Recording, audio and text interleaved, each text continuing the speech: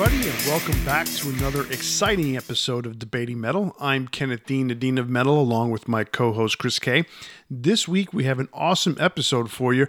We are taking a look at heavy metal supergroups.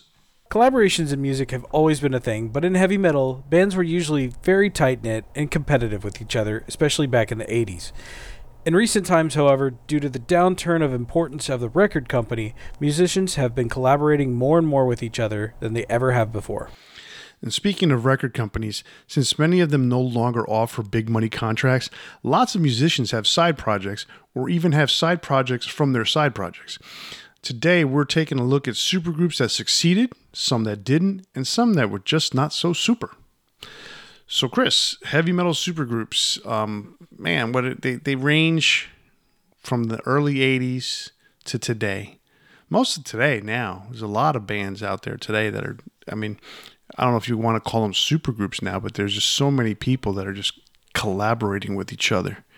It's crazy. Yeah, the criteria to be a supergroup, I guess, technically would be something around you have a few members from several bands or just a couple that have come together for a different project, usually a side project, like you said. But, there's a lot of, you look at it today, there's a lot of artists that just have a lot of side projects. Like Mike Portnoy? Mike Portnoy, Tim Ripper Owens. On the kind of the other end of the spectrum, just a guy that just needs to constantly stay busy for his mind is Mike Patton, that we've talked about recently. Mike Patton has like 478 bands. Oh, wait. Ripper Owens gotta have more than that. He's gotta have at least 526. He's been in a couple supergroups. I don't think we're going to talk about any of them today, but he's been in a couple little ones too. So what we're going to talk about today is more of mostly mainstream. There's a couple of ones that are a little bit outside of the mainstream if you want to talk about it like that. But essentially some of these are most of these people you're going to know. Most of these acts you're going to know. So why don't we go ahead and get started? We're going to go do the not so super groups that kind of failed almost out of the gate. And then some of them actually had some success, but they got stunted or something in their lives happened to end the group or something happened tragically. So let's take a look at some of these bands. What kind of sparked this thought in my mind for this episode was a band called HSAS, which is Hagar, Sean, Aronson, and Shreve. They were a group formed in 1983, but only lasted to 1984, and that is, you could probably guess, Sammy Hagar, who had previously been in Montrose and done some solo work up to this point, Neil Sean from Journey, and before that he was in Santana, Kenny Aronson, who was a bass guitar player for Rick Derringer, and Michael Shreve, who played with Santana. They only put out that one album, which was Through the Fire in 1984. This, honestly, I remember finding this album back in the record store days. I had gone to my local record store. I was always looking for new stuff. It was a different, venue than what it is now, where you can really look up anything and find it online.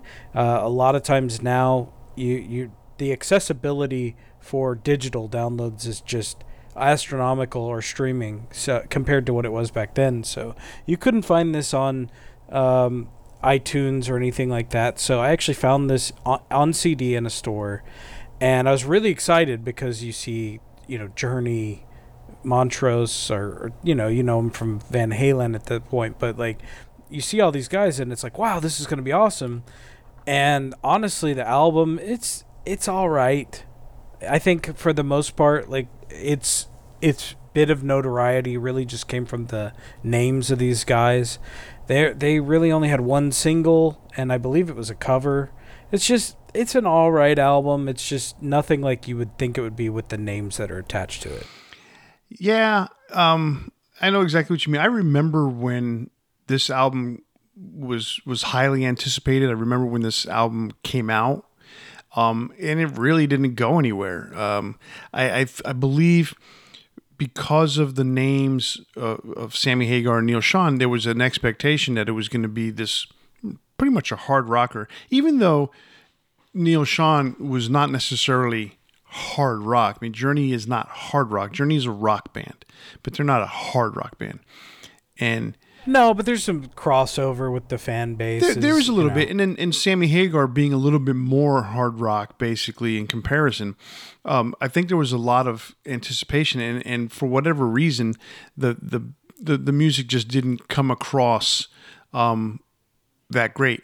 I never caught on to it. Oddly enough, though, I bought that album like within the last year or so. Oh, really? Yeah, okay.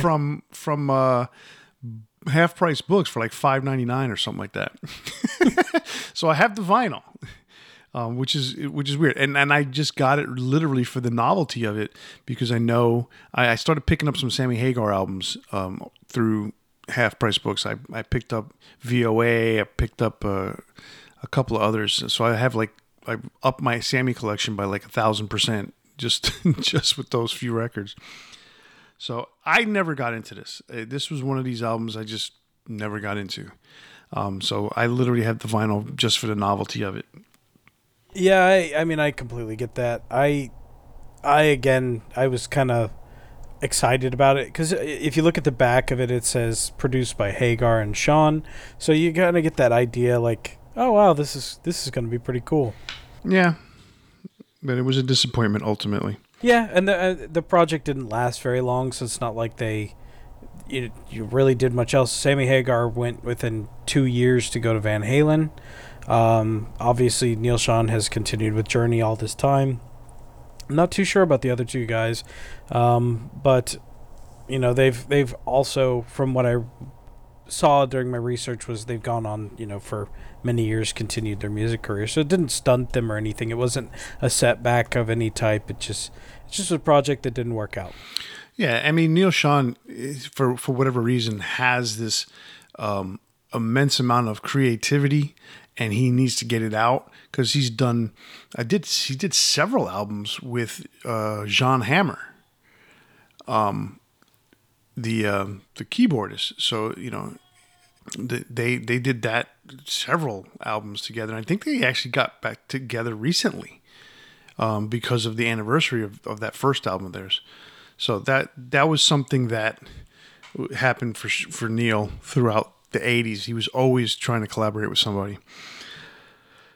Okay, so continuing on the Sammy Hagar kick that we're on here, he's had several projects over the years outside of Van Halen, and they weren't necessarily while he was in Van Halen, but after he left Van Halen. And one of the ones that came up, and this is more recent, this began in 2008, I'm talking about his project Chickenfoot. I mean, that was a full-blown band. And Chickenfoot consisted of Sammy Hagar, which we just spoke about, Joe Satriani, everyone knows the guitar player, and he was never in any other band, and he was just basically a guitarist who started doing those guitar solo albums, instrumentals. Michael Anthony on bass. We all know who Michael is from Van Halen. And then Chad Smith, the drummer of the Red Hot Chili Peppers. So that is Chickenfoot. And the only time they had someone else in the band was Chad. I believe it was during the Chickenfoot 3 tour. Chad couldn't tour, so they picked up Kenny Aronoff as a drummer. But that's one of the reasons why the band is kind of not together now, because they want to be...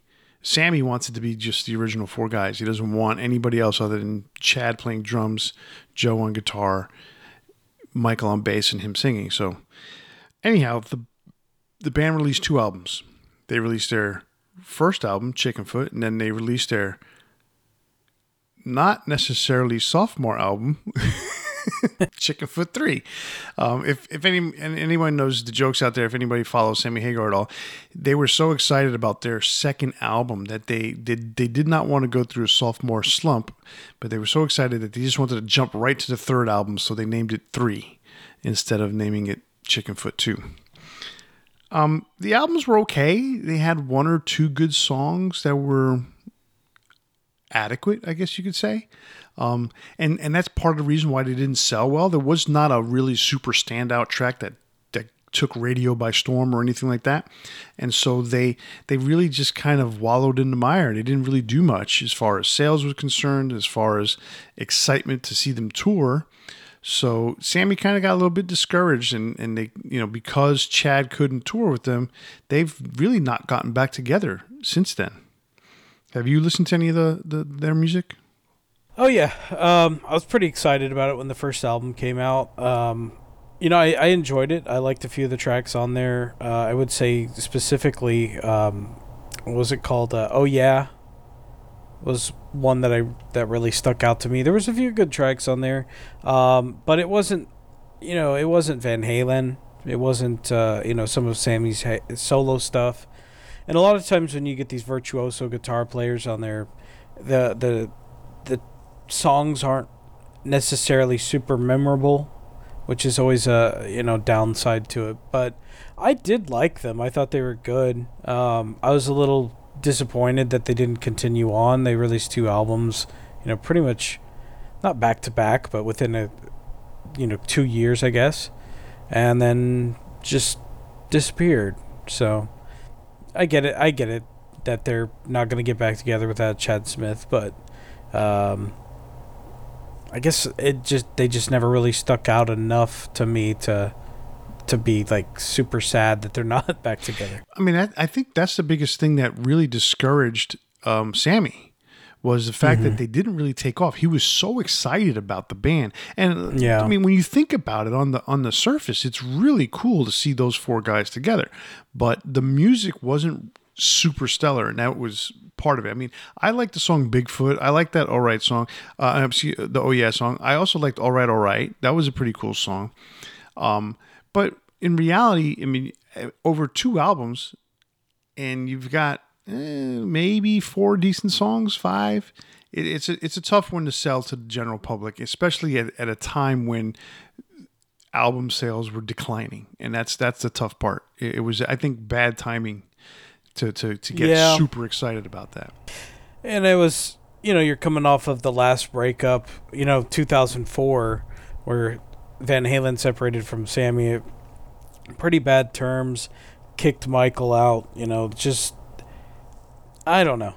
It was kind of you expected more, I guess, from it, and maybe they were coming off of those kind of bad vibes, and it's been it was not the greatest project, but it was still a lot of fun, I think. Yeah, I thought it was pretty cool.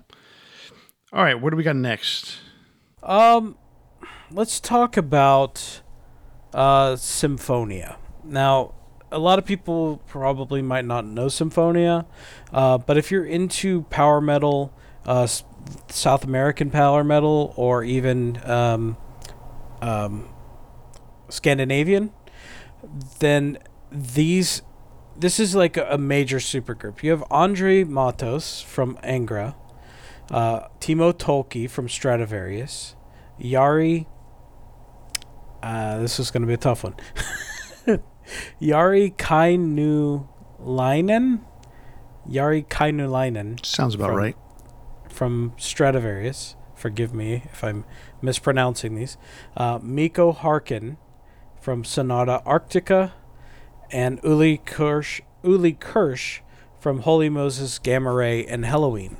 Now, those are German bands, if you're familiar with Helloween. He was a longtime drummer, as well as Gamma Ray, which was their original singer's project after he left Helloween. So, Angra, huge South American power metal band. Andre Matos was their original singer.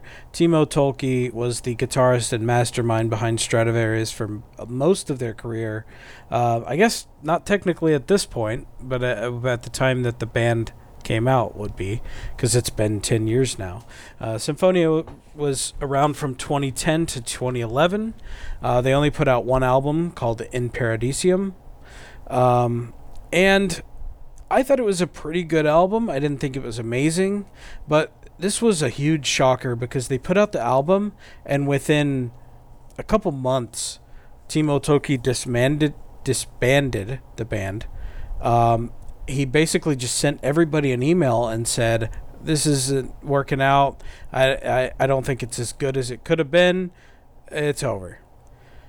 And this was kind of following his exit from Stradivarius, where he said he was retiring from music. And then he basically said the same thing again. "I'm going to retire from music. This isn't working out for me." And then he's gone on to continue his own solo side project all this time since. So he was obviously going through some things, but it really shocked and upset the other members of the band. And it was just kind of a shocker as a fan too, because I remember being pretty excited about this. Andre Matos did those first few Angra albums, and his voice is just really angelic. He has such a high range. He has ability to go pretty low as well. Like, he has a very, very dynamic range. And I hadn't really seen much of him since. He'd done some other stuff kind of outside the genre of metal, or not necessarily outside, but more operatic kind of stuff. And then to see him back in a major project like this was kind of exciting. And then it just dies right off the bat. I don't know anything about Symphonia. I do know, I've heard of Andre Matos. I've heard of Timo. But I never really had got into this or had heard about it. It came out at a time I was already here in Texas, 2011, but it wasn't something, I guess, that I knew anything about at the time. So this is, it's hard for me to explain. I think the most important thing to take away from this was because, like, this was a project that could have been a lot bigger than it was, and it just, I swear, within months, it was just done. It was over. No more touring. No more promotion. Nothing. It was over.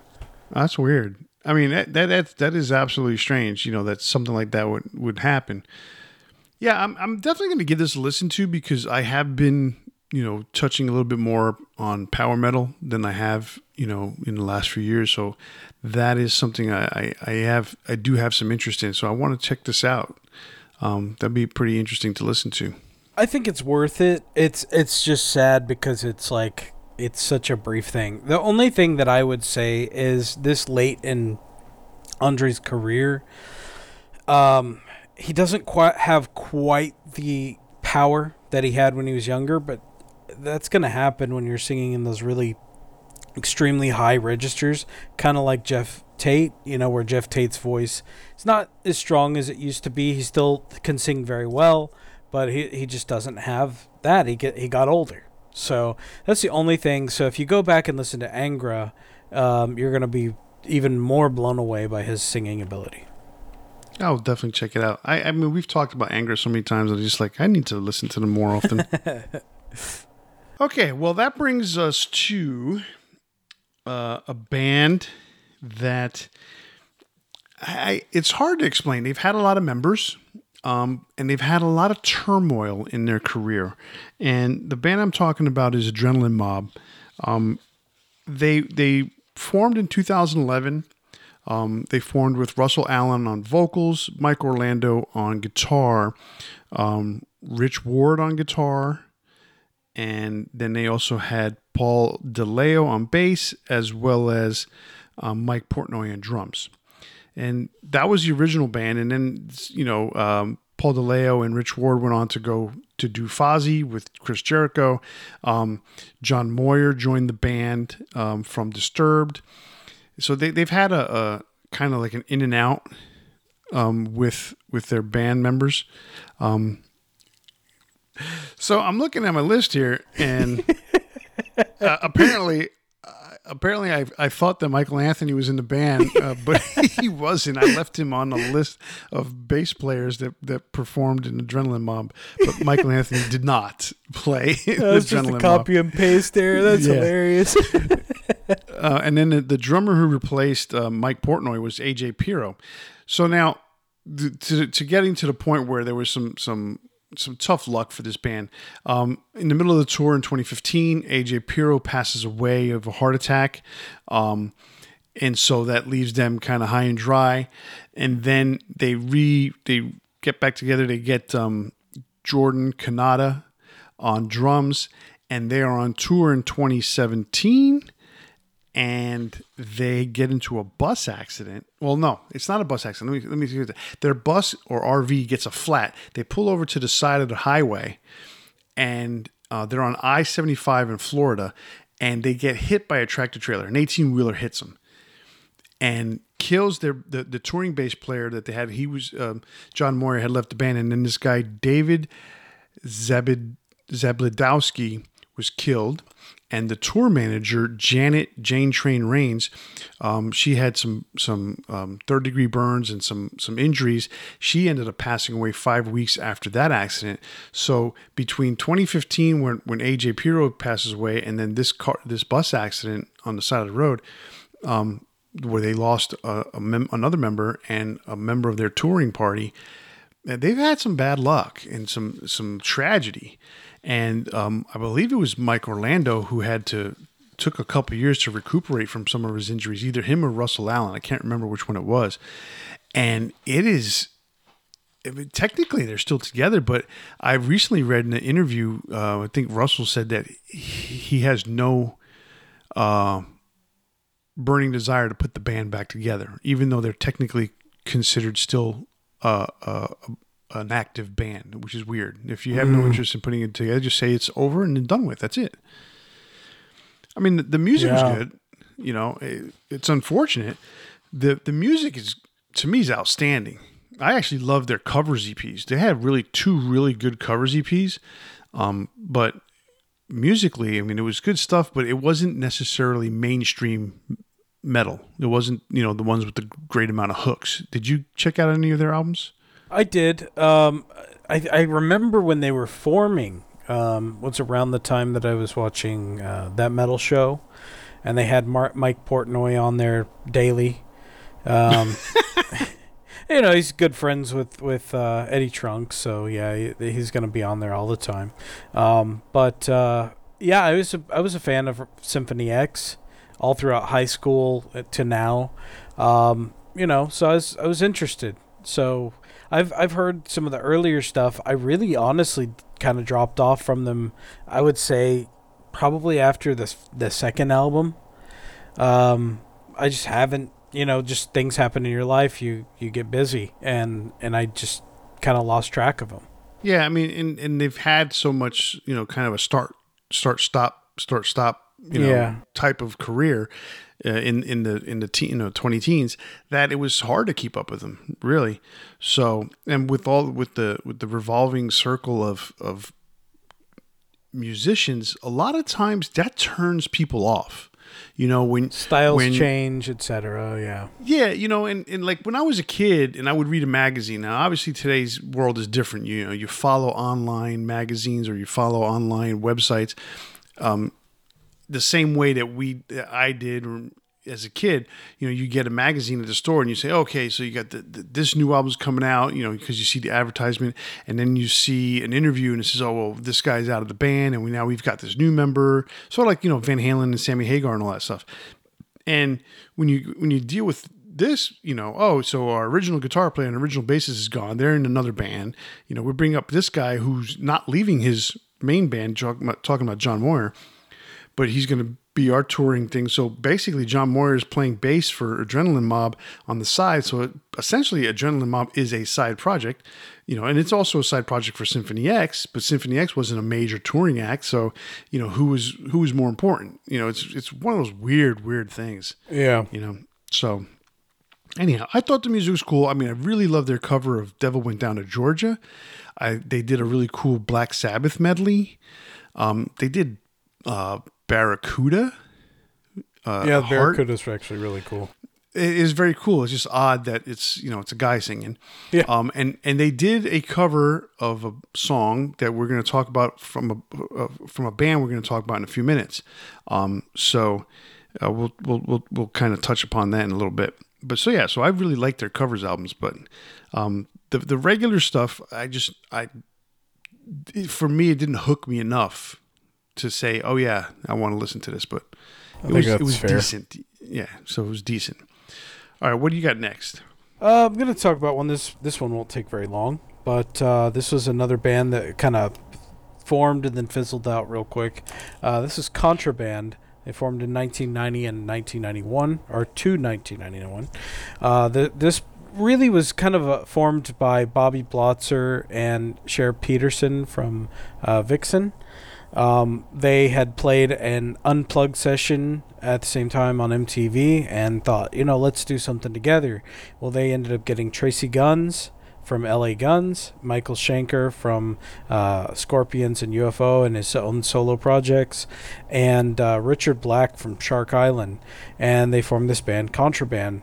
They only put out one album in 1991, and the odd thing to me was I look at the track listing and the songwriting credits, and not a single song is written by the members of the band. This is a truly studio-produced band. This is, not them getting together and being a band. And I think that kind of rings very true when you listen to the music. It doesn't feel cohesive. It doesn't feel like they're all really excited or into it. And there's only a couple, decent songs on the album. And it's just, it's a bunch of covers and then some songs that were written for them. And so they, got pretty poor reviews, mixed to poor, and just disbanded it within the year. I remember when they came out. So if you look at the timeline, 1990 to 1991, what was happening in 1990 and 1991? Grunge was starting to come up. And hair bands were starting to become out of fashion, if you want to put it that way. Yeah. If you look at it, 1990, think about Rat had already run its course. They were on their 5th album, I think, and they just weren't doing good anymore. Vixen had released their 2 albums, but the second one tanked, so there was not much there for them. Michael Schenker was always just doing his own thing, and even LA Guns had two pretty decent albums in a row, and then just kind of nothing came of it after that. So they all had time on their hands, and you mentioned the credits, and I'm looking at it, and I'm like, that's pretty crazy that actually. Richard Black did have one songwriting credit on the songwriting credit, and it was probably barely anything, and it's just really weird. I mean, they did covers, that's obvious. They did at least 3 covers. So I'm just like, why bother? It doesn't make sense. If you're of this band, like especially with a Tracy Guns and Michael Schenker, how are you not sitting there writing your own music? I'm really surprised that Schenker's even a part of this because of the fact that there's nothing with his name on it in terms of songwriting. It's just very strange, but whatever. I will say that their cover of All the Way from Memphis is actually really good and has 2 or 3 really good solos on it. It's the only track that really stands out to me and that I really enjoy on this album. So. I mean, this to me was sort of like this guy who Spencer Sercombe was the musical director of this project. So this seems to me like something like he was friends with everybody and he's like, hey, let's get in the studio and I got some songs, we could record them. And they're like, yeah, sure. And they did it. So it was kind of weird. I remember the All the Way from Memphis video and the single and all that stuff, and it just as good as it was, to me there was no the camaraderie wasn't there. Yeah. And the chemistry, that's the word I was looking for. Chemistry wasn't there for this band, and that's why they didn't go nowhere. It just felt very manufactured. No, of course. I mean, if you look even look at the cover of the album, it has a picture of tour cases, equipment cases, and it has each of the members' bands' logos on the album cover. And they're in the music video for All the Way from Memphis as well. They flash across the screen. So it's kind of weird, and and it's odd that they were all able to get together because they just knowing these record companies, they were all different record companies. Rat was on Atlantic, LA Guns was on Polygram, Vixen was on EMI, MSG. I don't know what Macaulay Schenker was on at the time, and I have no idea what the hell Richard Black was with Shark Island. That just sounds like a bad TV show. So, I don't know. But anyway, welcome this was to Shark Island. Our contestants will be eaten by sharks if they don't, Exactly. All right. Well, we mentioned before, Adrenaline Mob did a cover of a song from a band that we're going to talk about. We're going to talk about that band now. And this is going to lead into the middle ground of some of these supergroups we're talking about. And the reason why I left these guys for last in the failed category is because me personally, I don't think this was a failure because there was some other extenuating circumstances. The reason I listed them, let me preface this, as a failure, because there are extenuating circumstances, like you said. But the problem is they never took off the ground, and there's a lot of reasons for that, and some things that, as we talk about it, you'll understand exactly why they were never going to go anywhere. Right, and I get that. So, and it's tough because as a fan, because I was a big fan of Badlands. Great band. We're talking about Badlands. So for those of you who don't know who Badlands are, or is, or was, if you want to put it that way, Badlands was a band that formed in 1988. It was formed by Jakey Lee of Ozzy Osbourne fame. We all know him. Ray Gillen, who was a former singer temporarily of Black Sabbath for a very short while. It also had Eric Singer on drums. And he was from Alice Cooper fame, Black Sabbath fame, and later on went on to join Kiss after he left Badlands. And then Greg Chason was the bass player, and Greg went on to do other things. But and then after Eric left, Jeff Martin joined the band, and Jeff Martin was from Racer X, and he was also, I believe, Jeff Martin used to be a singer, and then decided to play drums on this project. When I first saw this band, I was a huge fan. I loved that first album. I actually loved both their first two albums. Now, I'm only going by the two albums because the third one was a demos album that came out after Ray Gillen had passed away, and that's part of the reason why they are a failure. I get that. About 5 years after, because it came out in 1998. Ray Gillen passed away in 1993, so this was just one last thing, like, hey, let's release it. Might as well. Yeah, and there was a lot of people that was trying to get Jake to basically reform Badlands, and I think for Jake, he just didn't want to do it without Ray. But their first album was killer. It had a great single, Dreams in the Dark, but the song High Wire is the one that Adrenaline Mob covered, and that's the opening song on this album. That's an incredible song. But you probably have some more information you want to talk about as to why they failed. I mean, it's specifically the fact that they started off, very strong. Then they fired Eric Singer, so they lost some of that chemistry. And then Ray Gillen was very sick through the latter part of their career. Basically, at the end of their time together, they lost their recording contract. Again, Ray Gillen was very sick, and it was just bad luck after bad luck after bad luck. I think Ray Gillen went on to do like a solo album with George Lynch, and that was about it. And then he passed away. So it was just a lot of unfortunate circumstances that led to them, really never taking off. And it's unfortunate, like I said, because the first album is really great. Voodoo Highway is also good, but that first self-titled album, I think, is pretty phenomenal. Dreams in the Dark hit number 38 on the U.S. rock charts. Winter's Call is a really good song. Then they had The Last Time, Whiskey Dust. I mean, they had some really good tracks, and just timing and bad luck, I think, just really made them fail. That was part of it. From my understanding, too, is that Jake was very stubborn about the direction of this band. So you sign up at the end of the 80s. You get signed by a record company. Now, Paul O'Neill was the producer, I believe, of the first album. And Paul O'Neill is also famous for doing stuff with Sabotage and Trans-Siberian Orchestra. Mm-hmm. And so, he's got this whole thing. They put this album together, and then they're like, all right, we need a single. And they have this song, Dreams in the Dark. It was a song that Jake did not want to do. He did not want a crossover single, but they forced him to do it. And it's like, do you want a recording contract or you don't want a recording contract? Do you want to be famous or you don't want to be famous? Do you want to have a band or you don't want to have a band?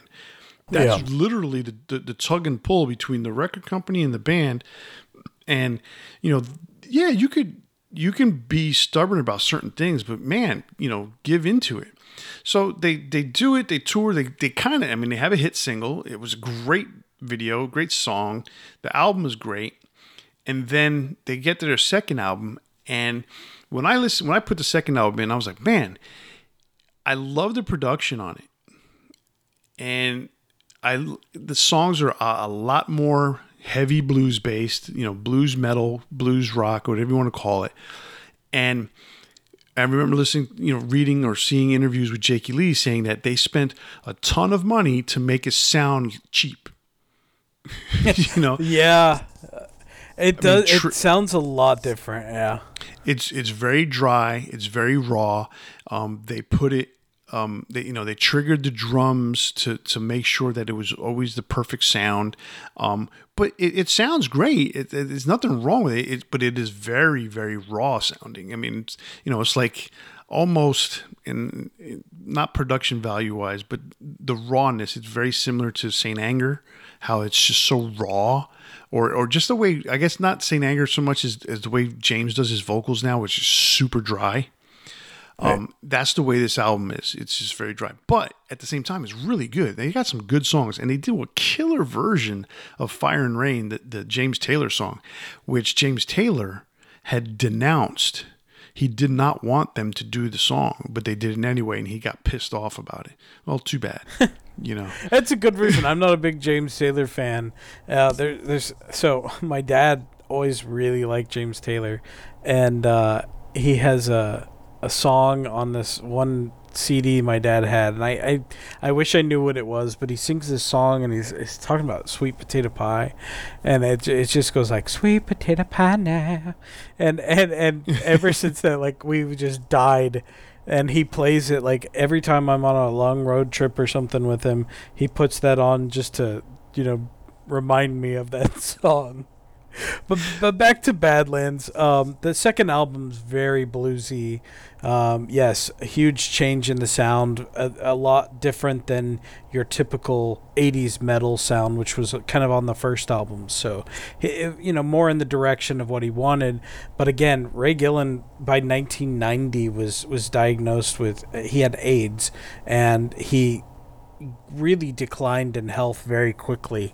And even just at the very beginning of their career, already sick, and it just that's a death sentence. Not only, and I don't mean that in a I'm sorry for the way that came out, but like for the band, it is, because that's the face of the band, and I can understand Jakey Lee not wanting to continue without him, because that's their sound, that's the band. Yeah, exactly. I got to see Badlands in a small club in 1991. Jake and Greg and Jeff and Ray. Ray, it was just amazing. And to know that he was basically dying at that point. Yeah. It's pretty crazy. He would live for another 2 years, but it's still just a sad thing to kind of know that was, not a long time left to live. The one really cool thing, before we go on to something, to the next category, basically, there's a song on here called "In a Dream," and I'm being a big fan me being a big fan of Badlands. This song ends the album. It's completely a cappella. It's Ray Gillen's voice. It's just a beautiful, tiny a cappella song. And I say tiny because it's short. And Badlands is not this big national act. You know, there's a small core of us fans that know this band. And in 2005, American Idol contestant Bo Bice does a version of that song as his song of the week or whatever it is. And I was like a little kid. Now in 2005, I was already 26 years old, right? 26? No, 36. And dude, I was in front of the TV like a little kid, glued, because I'm like, I could not believe that someone else knew this song. Because it was the last song on the album. It's funny. And I was like, glued to it. I'm like, I cannot believe this. This is amazing, you know? And but of course, you know, I'm like one of 10 people that know that shit. I'm sure it's more. But yeah, I'm sure it's more. One last note on Ray Gillen, even though there's not a lot of material out there with him on it, Black Sabbath did eventually release a deluxe edition of Eternal Idol, which has his original vocals on it, as well as Tony Martin's on separate discs. So that is worth checking out. There was a bootleg that went around for years, and I had that, but now you can actually get an official release with better sound quality. Very cool. That's very cool. Yeah, very cool. Is Eric Singer on any official release? Yeah, he's on Eternal Idol, and there was another one. He was on Seventh Star. Ah, okay, gotcha. All right. Well, so as we were talking about, you know, the bands that failed, and Badlands, between their attitude towards the record company and the fact that Ray passes away, they were promising. They just did not get past that next level. So now we're going to get to that next level, which is the bands that kind of somewhat made it and somewhat had some success. And what do you have for that? So I'm going to start off with Black Country Communion. They were a band that formed in 2009 and lasted till 2013 on their original run, and then has reformed since in 2016 and to now, even though they've kind of taken a break due to the pandemic. That was formed by Glenn Hughes and Joe Bonamassa. Glenn Hughes of Trapeze, Deep Purple, Black Sabbath, etc. You know, so many different bands. Joe Bonamassa mostly did solo work. Jason Bonham on drums of Bonham, Foreigner, and the Led Zeppelin reunions, the son of John Bonham, and Derek Sherinian, who was in Dream Theater, Alice Cooper, Yngwie Malmsteen, again, etc. So definitely a super group in all senses of the word. They've released 4 albums: Black Country Communion, Black Country Communion 2, Afterglow, and those were the first 3 releases from 2010, 2011, and 2012. And then since they've reformed, they've released BCC 4, I guess technically. It's in Roman numerals, and that was in 2017. So the reason I put them in the middle was because that first album was really well received. The second album was too as well, but that first album was really good. And the band definitely felt like they were on track, and they were, you know, doing really well. By the time Afterglow came out, though, the Joe Bonamassa had kind of like, you know, he wanted to go back to doing his solo stuff. They couldn't fulfill certain commitments because of his overlapping schedule with his solo stuff, and it was very obvious that he was kind of checked out by that point. And Glenn Hughes and he had some really strong disagreements. You know, Joe Bonamassa said he was bullying him into trying to finish the commitments, but, you know, I can understand that from that perspective, but he also had his own stuff going on. So, you know, there was some miscommunication, just bad communication going on. And so they just kind of fizzled out. But luckily, within a couple of years, they got back together. They worked out all their differences, and they put out BCC4. And it's, again, a really good album. this is a little bit different than the normal stuff we would talk about. We don't typically talk about, black country communion and bands of their ilk, but I think this is a good way that we can kind of get that in, because it is more of a hard rock, blues rock band, but these are icons in the industry as well, and it's worth talking about. Oh, absolutely. I mean, Glenn Hughes is an absolute icon in the music industry and in the hard rock and even in part of the heavy metal world. When you think about it, I mean, he was in Deep Purple and Black Sabbath. And Black Sabbath, and he was in Black Sabbath as a singer. So that, did he play bass on? No. Was he on the seventh? Yeah. So he was just there as a singer. Yeah. And the same thing kind of happened because it was a weird thing. He was hired to Deep Purple and he thought he was going to get the singing gig. And then they bring in this young stud of a singer, David Coverdale. And so they shared singing duties in Deep Purple, him and David, Glenn and David. But eventually, David was the singer. But that collaboration or that friendship that they developed in Deep Purple has lasted to this day. I mean, they are super tight friends. Mm-hmm. Glenn has had an illustrious career, but at the same time, he has had a crazy career with the amount of drug addiction, or not the amount, the drug addiction that he went through. And I mean, he's said it himself, he shouldn't be here, but he is, and he's making the best of everything now. And the guy's voice still holds up to this day. And that is the crazy part about it, because his voice is just amazing. I think his voice was at the worst in the late 80s because he had gained weight and was dealing with drug addiction or maybe not addiction at that time, but the side effects, etc. But yeah, he had some really severe, I think he was overheating at the Black Sabbath shows, and he had to take time off and this and that, and it just he's really turned his life around and he's doing great now. Oh yeah, I mean, and the guy's almost 70 years old or something like that. Yeah, he's 70, I believe. Yeah, so that's crazy. He is 70 right now, and he still looks good. So that's the crazy part. And I got into this first album, Black Country Communion. I thought it was a pretty good hard rock album. There's nothing wrong with that. I mean, shit, I listened to the Black Crowes, so it's same style.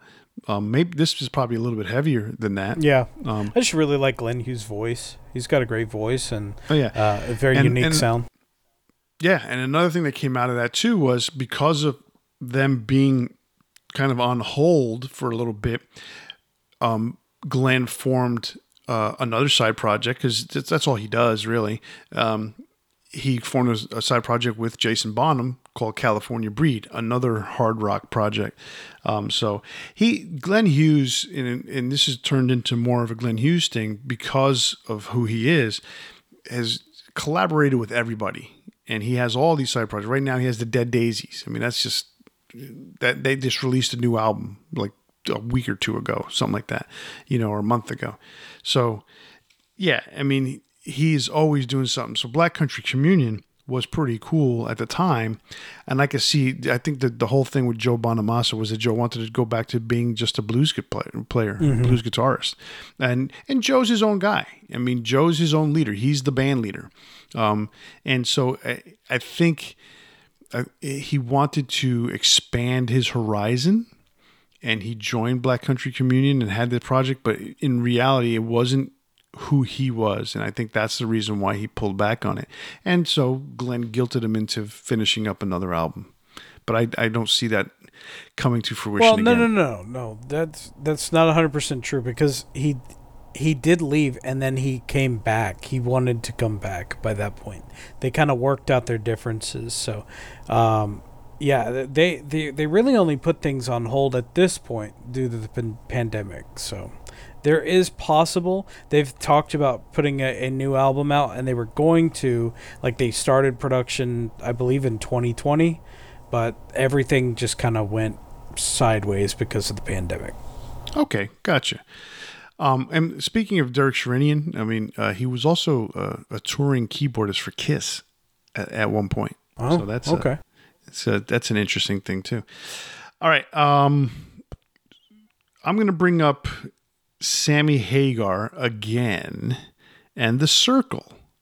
Now this time, it's funny if you start listening. If anybody's catching everybody that we're talking about, there's a lot of people. This is almost like the 6 degrees of separation of Sammy Hagar, or Glenn Hughes, or Jason Bonham, because this is or Michael Anthony, who is in Michael Anthony. Adrenaline. It's just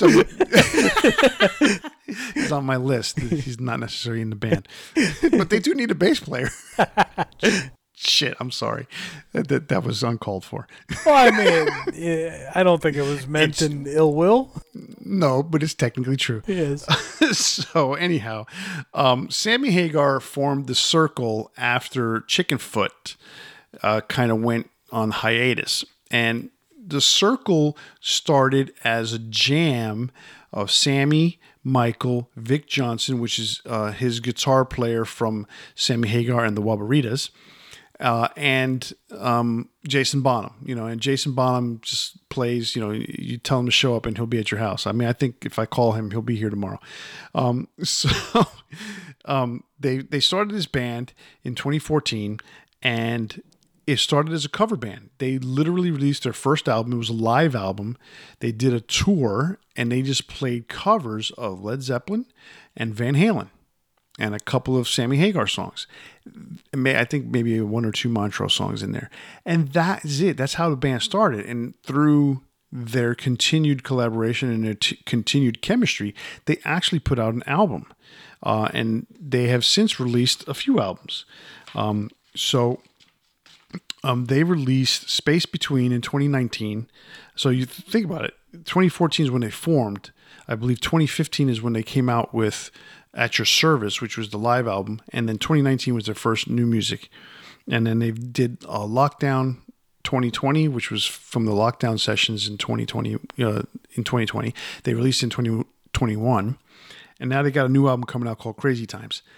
I like some of the songs on Space Between. And so before I let you take over this thing, the funny note about one song on Space Between is a song called Trust Fund Baby. And that is a blatant ripoff of a Montrose song called I've Got the Fire. So heavy metal fans will know that Iron Maiden covered that song. And Sammy claims since Ronnie Montrose cheated him out of money, he was allowed to rip off his own song because the riff is I've Got the Fire. Dead it on. Is. I was going to mention that, but yeah, that first album's a lot of fun. I kind of like it better than Chickenfoot because I think that Sammy loosened up a little bit. And I think that definitely shows in the sound of The Circle. So, I kind of enjoy it better. I haven't really listened to the newest album, to be honest. I need to. But that Lockdown 2020 is pretty cool. The Space Between, I think, is the best one so far, though.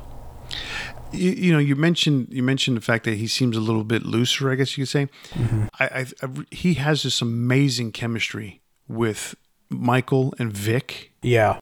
Not Michael Vick, but Michael and Vic. And so Michael Anthony and Vic Johnson. And he's got also an incredible chemistry with Jason Bonham. And that is what shows. You can hear it, you can see it between the four of them, and it's pretty cool. They have a good chemistry in Chickenfoot, but I think it's more, one of these things where it's like, it has to be those 4 guys, otherwise, they don't have that same chemistry. There's a chemistry between Sammy and Joe Satriani that leads to what they play. But this one is like, they don't care. It's like, this is 4 guys just hanging around jamming in their sandals, just having a good time. Having a good time. And they came up with cool music. That's what that was, So I like the first album. It's pretty cool. I listened to it for a little bit. The Lockdown Sessions, if anybody followed them on Instagram, they did really cool versions of some Van Halen songs, a lot of other covers. And Vic Johnson's just a beast of a guitar player. Very good guitar player, yes. Yeah, and then of course, you can always hear Michael Anthony's background vocals because he's just superior to almost anybody out there. His background vocals made Van Halen, and I don't mean 100% because all those guys made Van Halen, but that's such a unique sound, and that's something I definitely always associate with Van Halen. Yep, exactly. And you could tell when he wasn't on a different kind of truth. You could tell the background vocals It's not the same. were kind of, they were off. You know. All right. Anyway, all right. So we're gonna go to the next band, and before you introduce this next band, because this is the third and final one that's in the middle. There's an association with one of the bands that we would consider successful. And I think that what's funny about it is that they were both around the same time. Both had different kinds of success, but, you know, one kind of had to stop while the other one didn't have to stop, but eventually were kind of forced to stop. So go ahead and read the next band. So I'm not sure why this band wasn't bigger. I guess I am sure why this band wasn't bigger than they are, because they should have been successful. They should have been huge. But this is a cautionary tale and why drugs and alcohol can totally derail something and ruin it. This band I was a big fan of when they came out, and that's Velvet Revolver. They came out in 2002. They lasted until 2008, and then they had one-off show in 2012. They were made up of Scott Weiland from Stone Temple Pilots.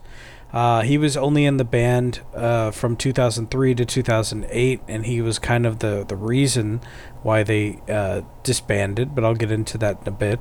The lead guitar is Slash from Guns N' Roses, obviously.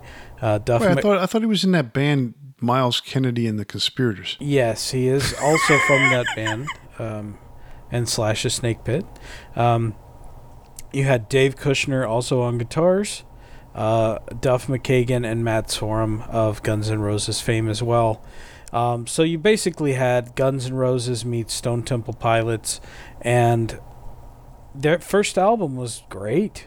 Contraband came out in 2004, had a couple great singles off of it. Slither, I think most people would know, and it was fantastic. But by the time 2007 came around, Libertad came out, and it wasn't quite as good. It was still good album, but Scott Weiland's drug problem really was ramping up, and by 2008 they had broken up. This is from a band that had 5 award nominations, including 2 wins, the Kerrang Awards Best International Newcomer in 2004, and they actually won a Grammy for Slither in 2005. They were on the upward slope, you know, they were doing really well, and then they just dropped off due to really a sad event. I mean, Scott Weiland ended up passing away in 2015, never got over his drug issues. You know, like I said, they reunited for one show in 2012, which was kind of hopeful.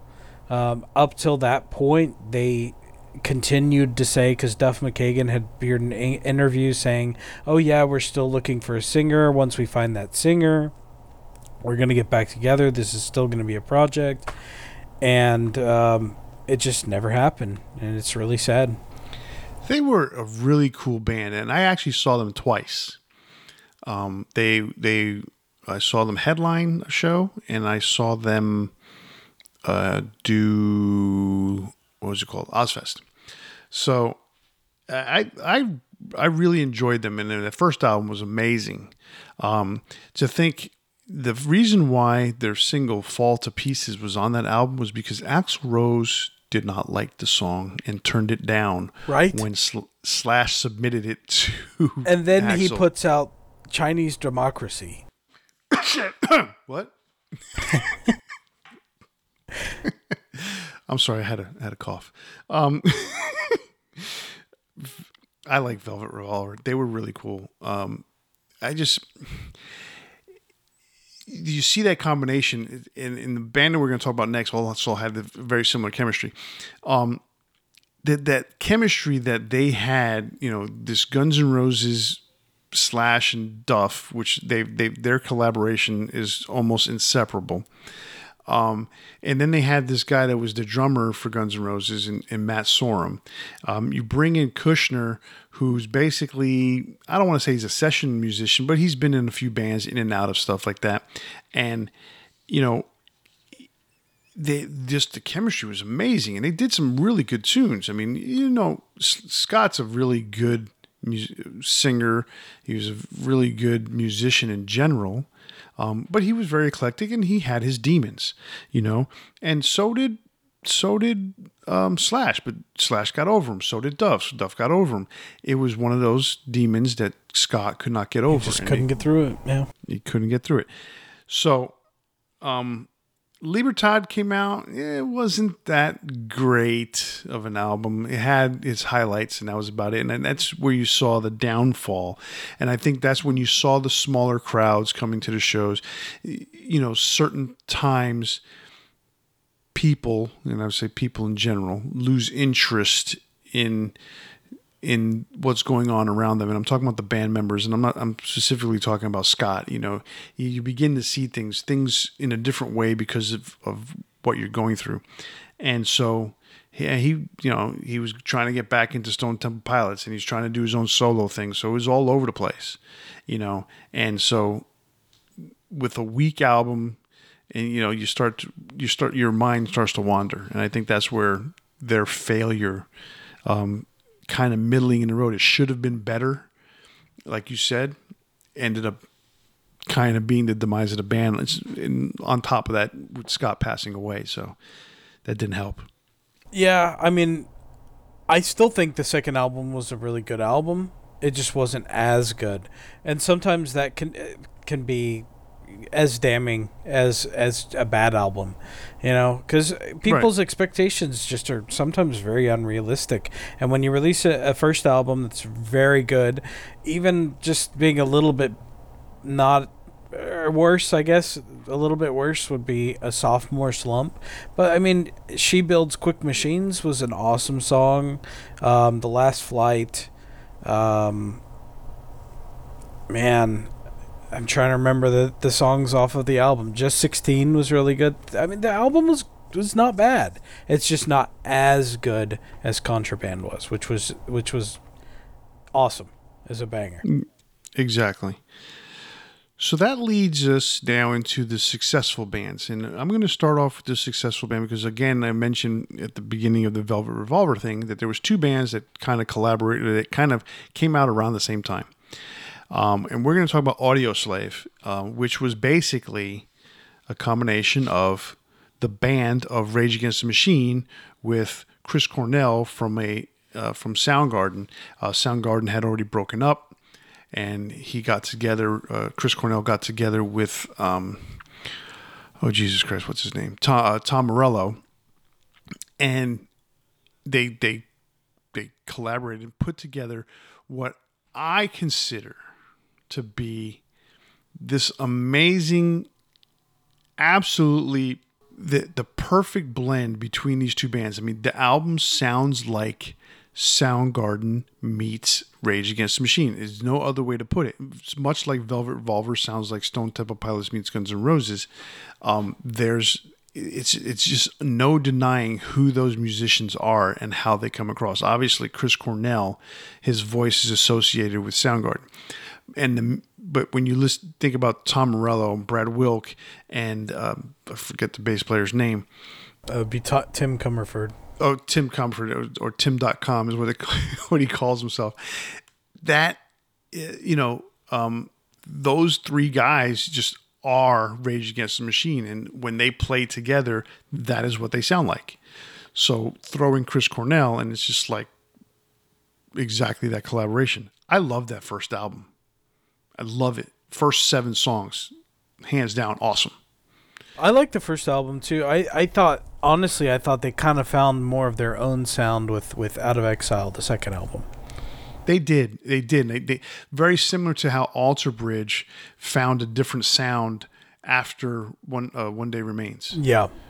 Right. So they found, but it's still, when you think about it, it was a uniquely Audioslave sound, but there was that hint of each band in the background, and that's what I liked about it.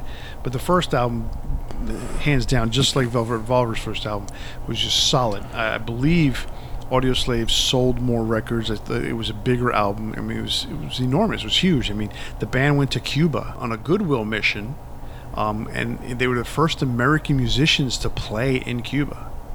You know, in God knows how long. I had forgotten that. That's true. Oh, that documentary is awesome. Yeah. I love it. So I liked it. Out of Exile was a good album. Obviously, to me, it wasn't as good as the first one, but it was still very good. I mean, they had some good songs on it, and they released a couple of good singles, so they kept the momentum going. And Revelations, like you said, they had that sound that they brought from Out of Exile. They had the same sound on Revelations. I think a lot of people think, either the first album or the second album is the best. Like, it's pretty divisive, but not in a way that's like, this one's the best, like in an angry way. It's just the fans either think that. But Revelations was kind of where it dropped off a little bit, but it's still a good album. No, it is absolutely a good album.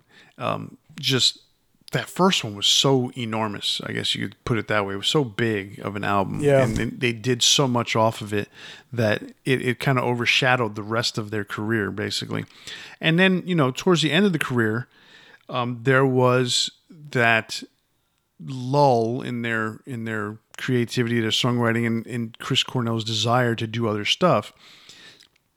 It came down to Rage Against the Machine, I believe, reunited at one point, and they reunited in 2007, I believe, like right after they broke up.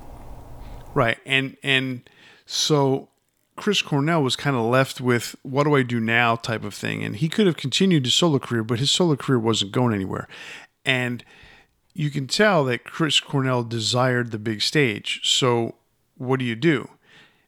Even though, and this is not a rumor, but this is speculation that I read about. He reached out to his band members in Soundgarden, and they decided at some point they were going to reunite.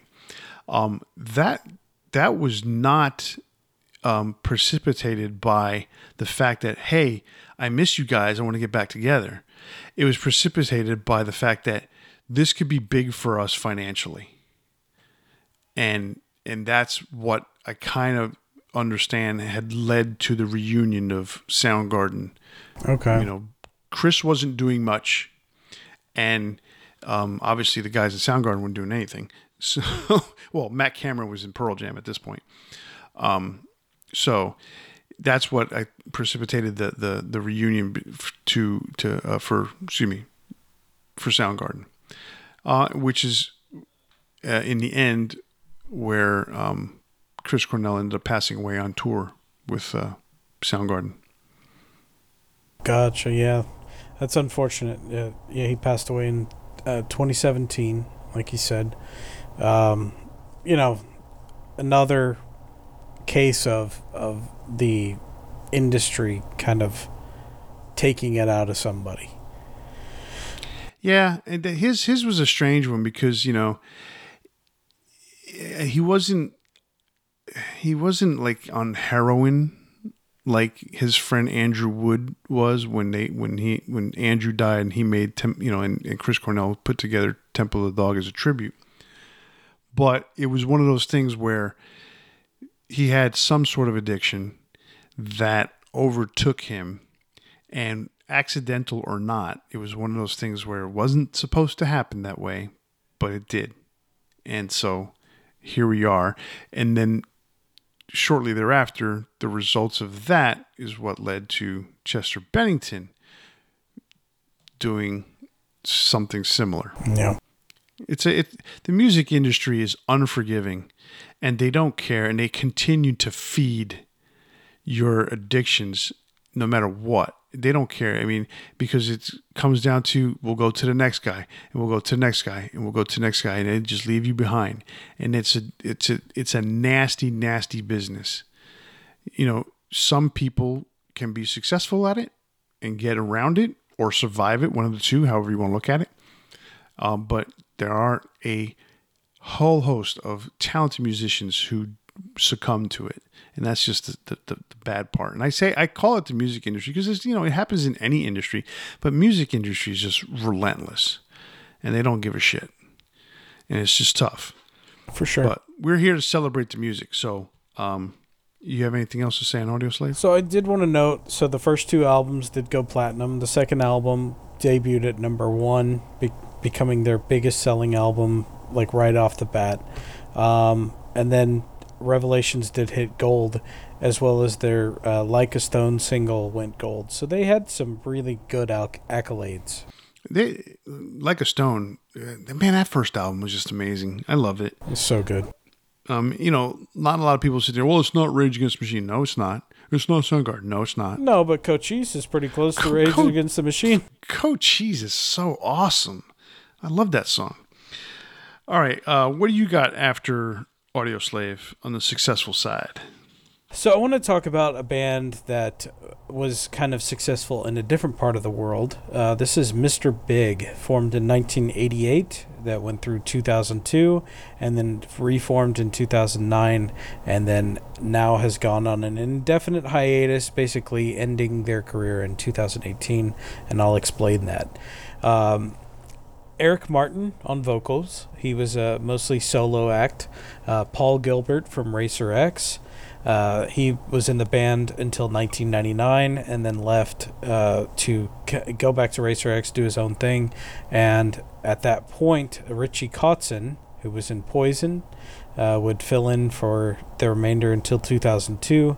But Paul Gilbert would return when they reformed in 2009.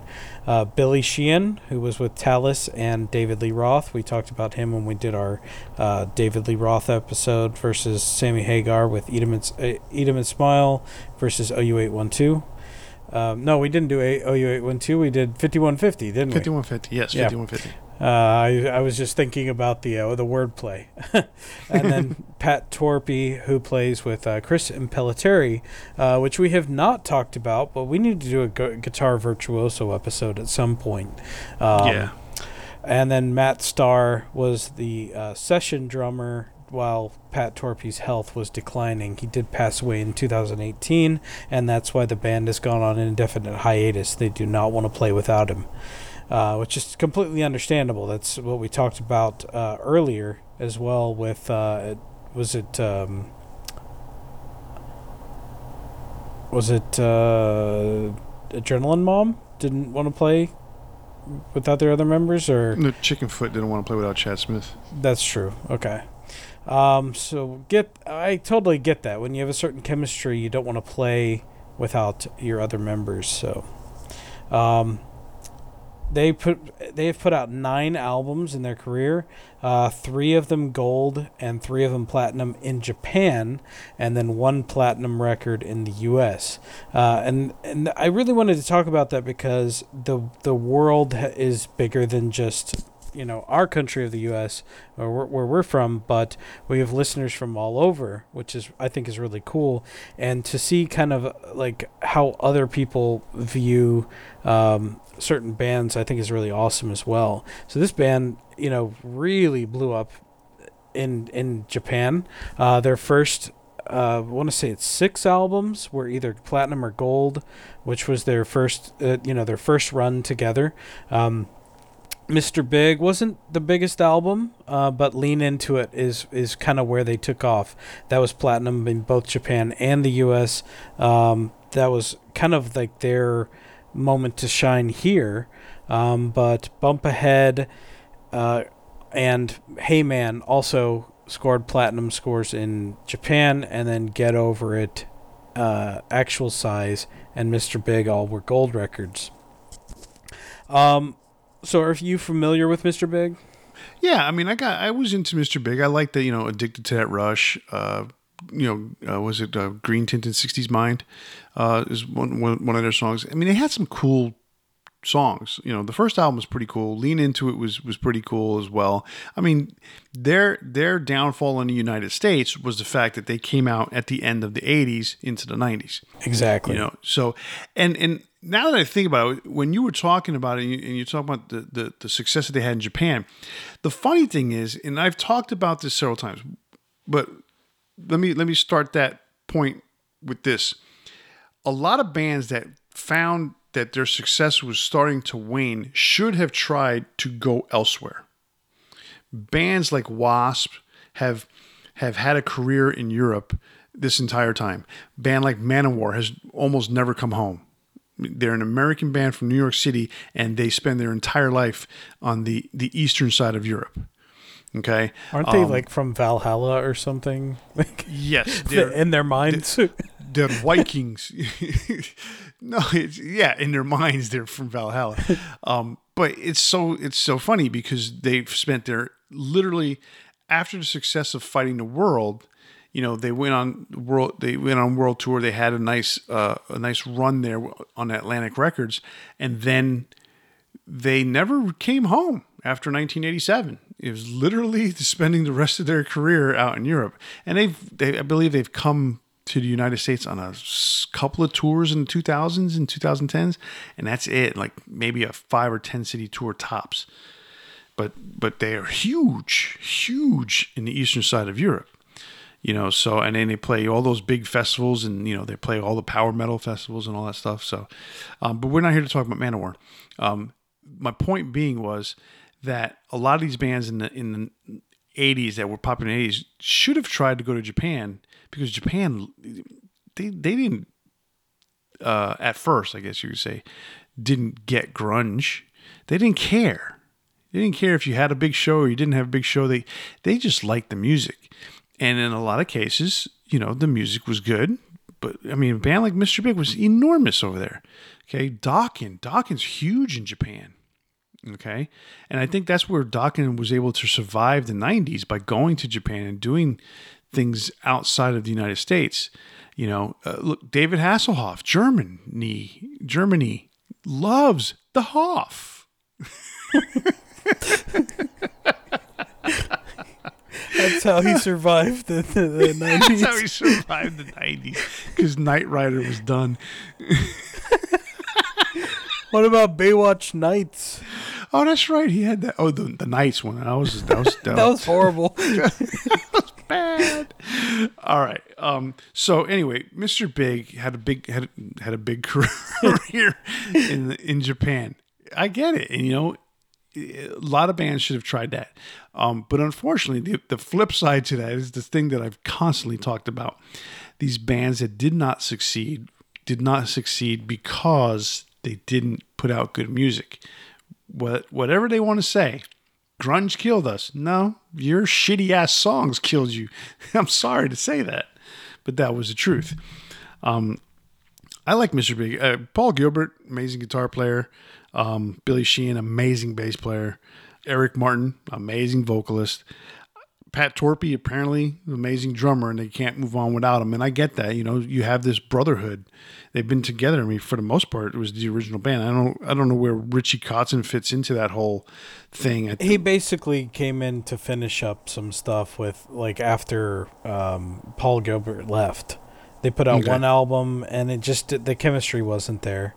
And, it's not a whole lot different than when Richie Kotzen came into Poison. They just didn't fit the chemistry. He's just a bad chemist. He's an odd man out. Yeah. So, they had their run in the U.S. and they had a huge run in Japan. That was good for them. I mean, I don't look at them as the same kind of supergroup, because I think, Racer X wasn't this big American band. They were a small band, that just happened to fall apart. And so their members were, all over the place, because obviously Jeff Martin went into Badlands, and Paul Gilbert goes to Mr. Big. So there you have that. So they went their separate ways, and but then again, we just talked about the fact that Badlands is a supergroup, so throw my fucking argument out of the way. Like David Lee Roth. I mean, and not in the same place in the world, but in Pelletieri, Chris and Pelletieri is huge. That's true. It just depends. So it's different perspectives. So who do you got next? Okay, so the next band I wanted to talk about real quick here, and we're not going to spend a lot of time on the next few because we these, as successful as they were, we've got one good band that we want to talk about.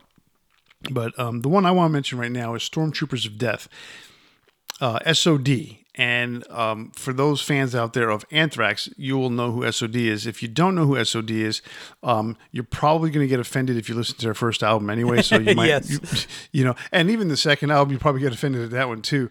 But they were basically a joke of a band.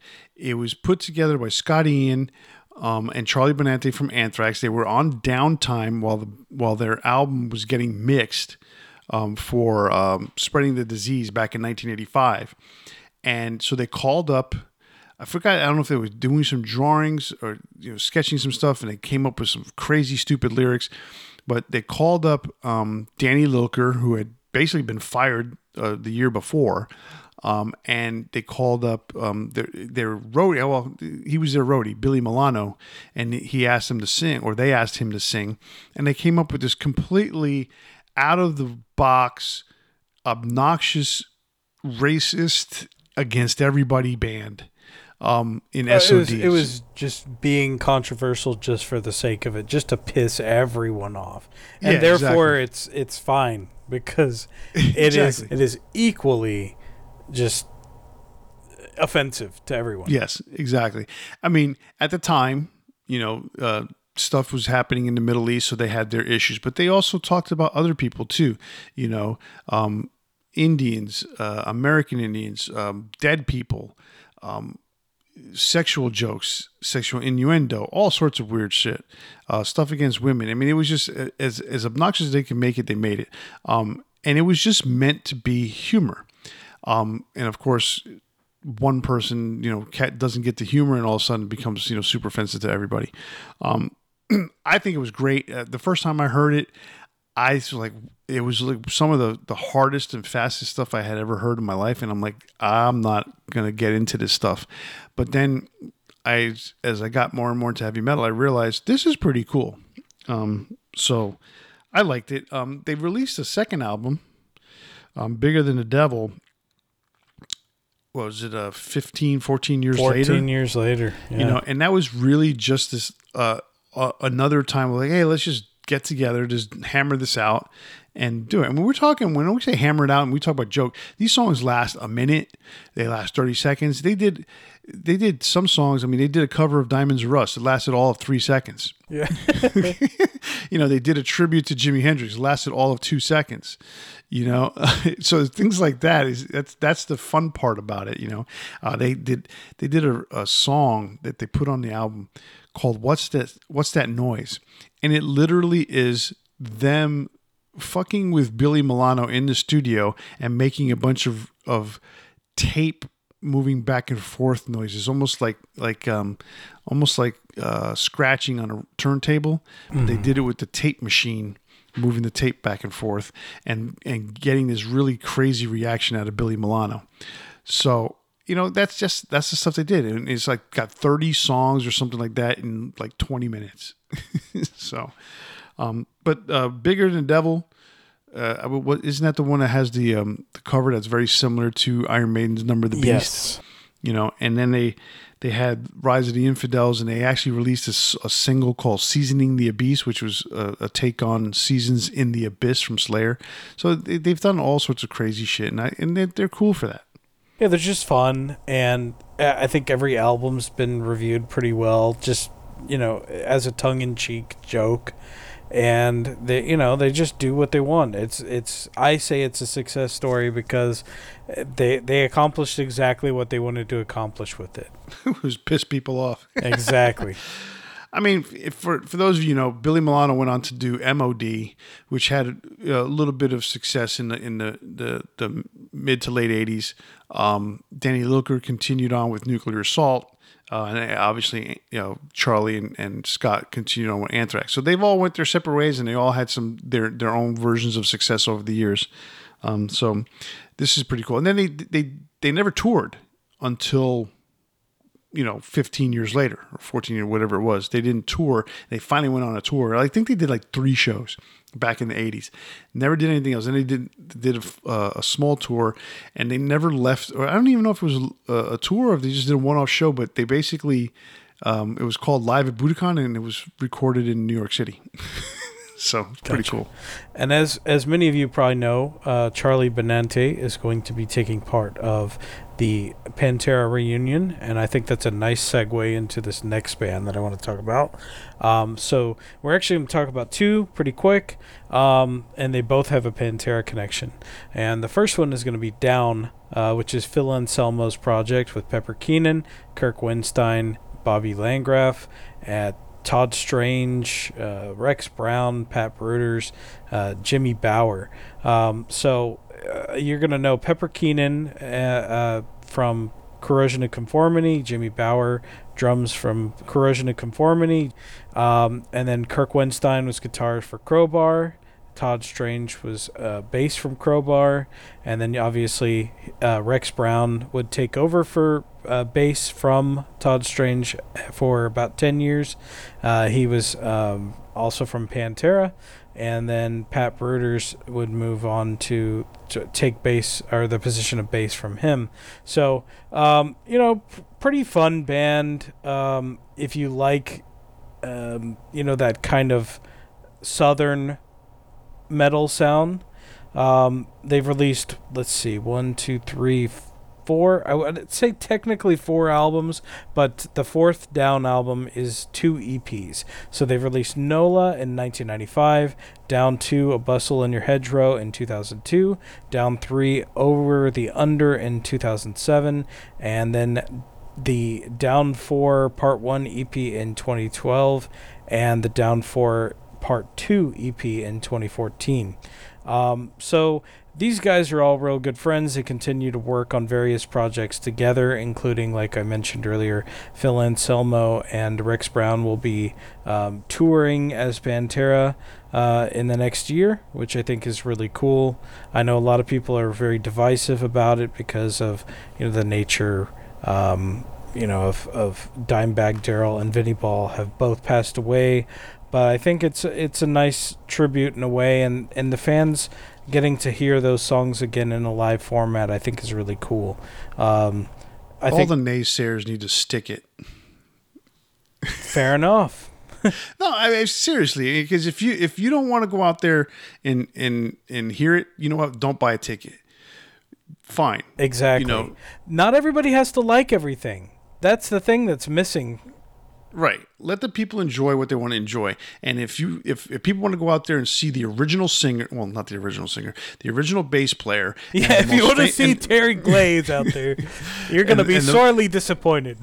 Right. And the more famous singer, the one that actually, brought them the fame that they got, do the big Pantera hits with 2 of the most talented musicians on the planet who basically bow to Dimebag on a daily basis, okay? With Zakk Wylde and Charlie Benante, basically replicating, Vinny's drums.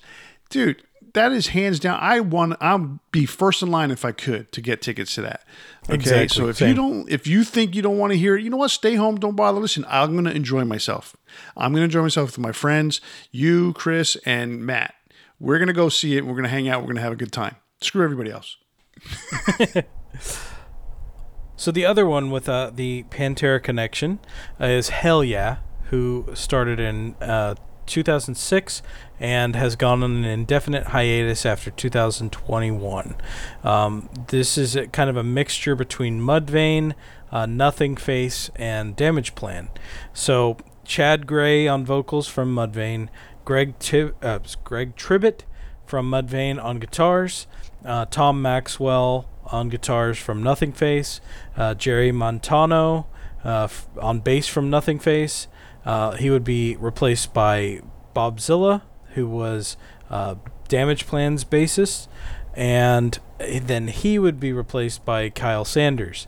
Vinnie Paul was their long-term drummer from the beginning until 2018 when he passed away from Pantera and Damage Plan.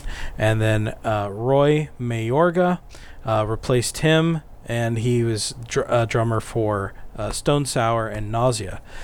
They have put out 6 albums, one of which went gold, and that was their first album in 2007.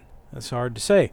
And then Stampede in 2010, Band of Brothers in 2012, Blood for Blood in 2014, Undeniable with the very annoying exclamation point for an I in 2016, and Welcome Home in 2017.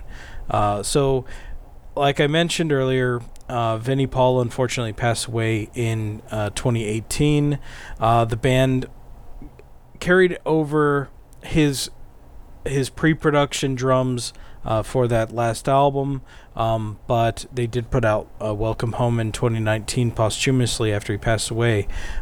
They did continue on, like I said, until 2021, but Chad Gray's commitments with Mudvayne, if you've seen recently, actually, there's a pretty funny video. He falls during a song, and I'm trying to remember the name of the song, but it has to do with falling.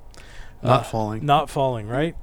Yeah, that's a song. He falls off the stage during Not Falling.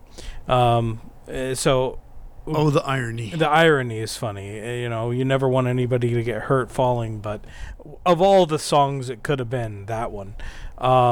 He fucked himself up pretty good, too. I know, right? That's unfortunate, but at least he's doing all right, and he wasn't like so badly injured that he couldn't, continue on. Like Dave Grohl, who unfortunately broke his leg during one of the concerts, and then had to be brought back up on stage and sat in a chair and continued playing with a broken leg. So you mean the giant throne that he sat on? Yes, it was amazing. That he lent to Axl Rose when Axl Rose broke his foot after their first show. He did. So Hell Yeah, it was a band that I'm not super familiar with. They weren't one that I really gravitated towards. But again, this is Southern metal. Right out of the vein of what Vinnie Paul stood for, the brothers stood for, the Abbotts. And if you're a big fan of Southern metal, then definitely check out Hell Yeah, because it's going to be right up your alley. You hear those bands mention Mudvayne, Nothing Face, Damage Plan. You hear all of that in this band. So I know that they have a pretty big fan base. They continued on for 6 albums and did pretty well for themselves. Touching on both bands, Down and Hell Yeah, which the funny thing is we're bringing them together because they have the Pantera connection, where one half of the Pantera was in Down and the other half was, Dimebag was in Hell Yeah, but it's more associated with the Abbott brothers than anything. And sort of like Damage Plan was the Abbott brothers with, without Pantera. But hell, you can see the two sides of it. But the funny thing about this is that Down was essentially just a side project. I remember when it came out, Temptations Wings, super cool song. There's one other song on there that's pretty decent for me. Other than that, it's just a sludgy, underproduced album. I think that's the way it's meant to be, and it's pretty cool. And they've made us. And I wouldn't, like you wrote in your notes, it's not necessarily a successful career so much as longevity. They've done a lot of stuff together. They've stayed together, and they've had guys come in and out of the band. But it's just meant to be a very loose project that once they start writing and they say, oh, yeah, this sounds a lot like Down. Let's do this. Boom. So that's the way that works. Hell Yeah. I never got into Hell Yeah. I thought at first it was more of just kind of like a joke at first, but it was more serious to the guys in the band. I think it got better and better as time went along for the band, and they were getting to that point where they were going to be, kind of breaking through that next level, and then that's when Vinny passed away. So they were right there on the cusp of getting to that next level. I actually got to see them the year before Vinny passed away, which is pretty cool. I saw them in a small club here in Houston called the Warehouse. And so that was, I didn't get to see I didn't see the whole show because there was a problem that happened. My wife and I decided to leave a little bit early, but outside there was a smell of bleach that was permeating the air. And so I believe, if I'm not mistaken, they eventually had to shut the show down because of this thing. So we got out just in time. Oh, wow. Okay. Yeah, it was really weird. I was there with Joel, who used to work with me, and him and I were big fans, and we wanted to go see Vinnie Paul and Hell Yeah. And so I was there. It was about probably 4 songs into Hell Yeah, 5 songs, and I'm like, all right, let's go. It wasn't really doing it for me, but then it kind of got shut down a few minutes later because of that smell. Okay. So I mean, both projects really cool. Like I said, Hell Yeah was on their way to get to that next level, but it ended up, not going forward because of the death of Vinny. I don't think they're ever going to get back together. I mean, I really, to me, Vinny was the driving force behind this. Exactly. So, yeah. I think this is one of those bands that are just going to stay defunct and, enjoy what we have now. And that's it. All right. So we're going to end this on, the last band. You go ahead and take the lead on this one because I don't know a lot about them. I do know the first album, so why don't you go ahead and tell us about it? Okay. So this is going to be A Perfect Circle, formed in 1994 through 2004, and then 2010 through present. This would be a side project for Maynard James Keenan, who joined Billy Howerdel, who was really the brainchild of this. Basically, he was the guitar tech for Tool, and he showed Maynard some of his songs, and Maynard said, I would love to sing for your stuff if you ever put a band together, so let me know. So he did that, and they got Troy Van Leeuwen. I don't know if I said that correctly, but he was on rhythm guitar. I think it's supposed to be Van Leeuwen, but it's spelt Leeuwen. But who knows? Leeuwen. Let's go with that. So he was on rhythm guitar initially, replaced by Danny Lohner from Nine Inch Nails, and then eventually replaced by James Iha from Smashing Pumpkins. So you're seeing some of the various bands and their notoriety here. Paz Linchanton on bass, eventually replaced by Geordie White, who was with Marilyn Manson. His other name that he's known as is Twiggy Ramirez. Matt McJunkins eventually replaced him and is their current bassist. He was the bassist for Pussifer before that. Josh Freese on drums. Josh Freese has been in 400 plus bands. I mean, he is. You probably see his name across hundreds of records. He's in the Vandals before that, and Jeff Friedel, who's their current drummer, actually is in. If you look at their band history, Josh Freese and Jeff Friedel have a lot of the same band history, which I thought was pretty interesting. They've put out 4 albums, one of which went platinum, with Mare de Noms in 2000, 13th Step in 2003, Emotive in 2004. Then they went on a hiatus, and then brought out Eat the Elephant in 2018. So fans of Tool probably can connect more with the first album. Then they kind of took a little bit different direction as they went on. But that first album was very popular. Like I said, they kind of went on hiatus to work on other projects. That would be Tool eventually reforming. Billy Howerdel has done some solo stuff. In fact, he just released a new solo album this year, and Maynard has now said, "I'd like to put this on hiatus again because he's focusing on Pussifer." So lots of different projects, lots of people from major bands, a little bit outside of our wheelhouse from the norm, But I think sometimes it's nice to bring in these bands that we don't normally talk about on these conversations as well, because again, that first album was very popular in the metal community when I was, I would say, in high school, I guess, 2000.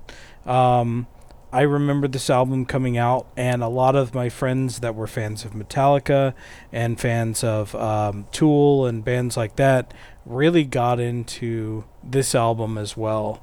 And they've had a pretty long career, even though they've taken breaks, but they've done very well for themselves. I think for me, the Mare de Noms album is the one that I know. That's the one I actually have. It's an alternative Tool if you look at it that way, and not alternative in terms of being a different type of Tool. It is Alternative metal, alternative version of Tool. Because that song Judith, it might as well have been a Tool song. And that's part of the reason why I like it so much. But I was listening to some of it today, and I'm like, there's a ton of Tool relation. It's a ton of Tool observations. It sounds like that, and it's less like the mathematical stuff and the songs that go on for 3 hours. It's more of like a song from beginning to end in 3 minutes, that you're more typical like alternative rock, alternative metal stuff. Exactly. So I thought it was pretty cool. I like it, and they're one of those bands that just, every person in the band has a major project or not project so much that they have a major band that they are part of. Another commitment. Yeah. A major commitment compared to, this one, which is technically a side project. Exactly. All right. Well, that was a lot of bands tonight that we talked about. And just to go over some real quick, some other famous honorable mentions, some other famous supergroups. Fastway, which was an early supergroup, started in 1982. They ran until about 1992. That band started with Fast Eddie Clark, which is ex-Motorhead, and Pete Way of ex-UFO. They put this band together. So they brought in the drummer Jerry Shirley from Humble Pie, and then they brought in an unknown singer, Dave King, which has now gone on to fame with Flogging Molly during this time. So they were pretty good. They were around, and they actually, got back together in 98, and then they got back together in 2007, and they were actually together doing it as a touring act up until Fast Eddie Clark's death in 2018. And they actually have released 7 albums. Most of the albums that were worth a crap were from the 80s. Bad English, a lot of people know who Bad English was. John Waite, along with Neil Schon, another 80s Neil Schon project. Okay. They released 2 albums, one with platinum. They had a couple of big hit ballads during the late 80s. But not just Neil Schon, Dean Castronovo and and Jonathan Cain, both from Journey as well. Oh, that's right, Jonathan Cain. So yeah, so you got Neil Schon from Journey, Jonathan Cain from Journey. Dean Castronovo would eventually become the drummer for Journey, and then John Waite, who had a successful solo career, but he was also with the Babies for a while, right? It was yeah. And isn't that where he knows John Cain from? Because wasn't John Cain in the Babies too? I think. So yes, it's a very strange connection there. So they got together. They put out a few albums, had some success, and then like all things with Neil Schon, they just kind of go away, and he goes back to Journey. So, also another big band, Damn Yankees, from 89 to 96, 98 to 2001, 2004, 2010. They put out 2 albums, 1 platinum, 1 gold. That was Tommy Shaw from Styx, Jack Blades from Night Ranger, Ted Nugent, and who was the drummer in that band? Was it still Michael Cartellone? Okay, yeah. What band was he in? Leonard Skinner. Ah, there you go. So that's where that little southern rock tinge comes in to play between him and Ted Nugent. Some other bands, Sons of Apollo, which is a band featuring Mike Portnoy and Billy Sheehan. Winery Dogs, which is Richie Kotzen and Billy Sheehan and Mike Portnoy. Temple of the Dog, I consider a supergroup. At the time, it was 2 members of Soundgarden and 3 future members of Pearl Jam, because I think at the time that they started, Pearl Jam had not become an official band yet. They were working together, but they weren't really Pearl Jam yet. But Eddie Vedder, Stone Gossard, and Mike McCready, and then eventually Matt Cameron, the drummer for Soundgarden, joined Pearl Jam. So it's like kind of all Pearl Jam. And Jeff Ament. Anyway, and Jeff Ament on bass. That's right. So that tells you. I think at the time that they did Temple of the Dog, Mike McCready was not the guitar player. He wasn't the lead guitar player yet in Pearl Jam. I think because of this project, he became their lead guitar player. Okay. Then there was a band called Over the Rainbow that started in 2008 that was basically featured former members of Rainbow doing Rainbow songs from every iteration of the band.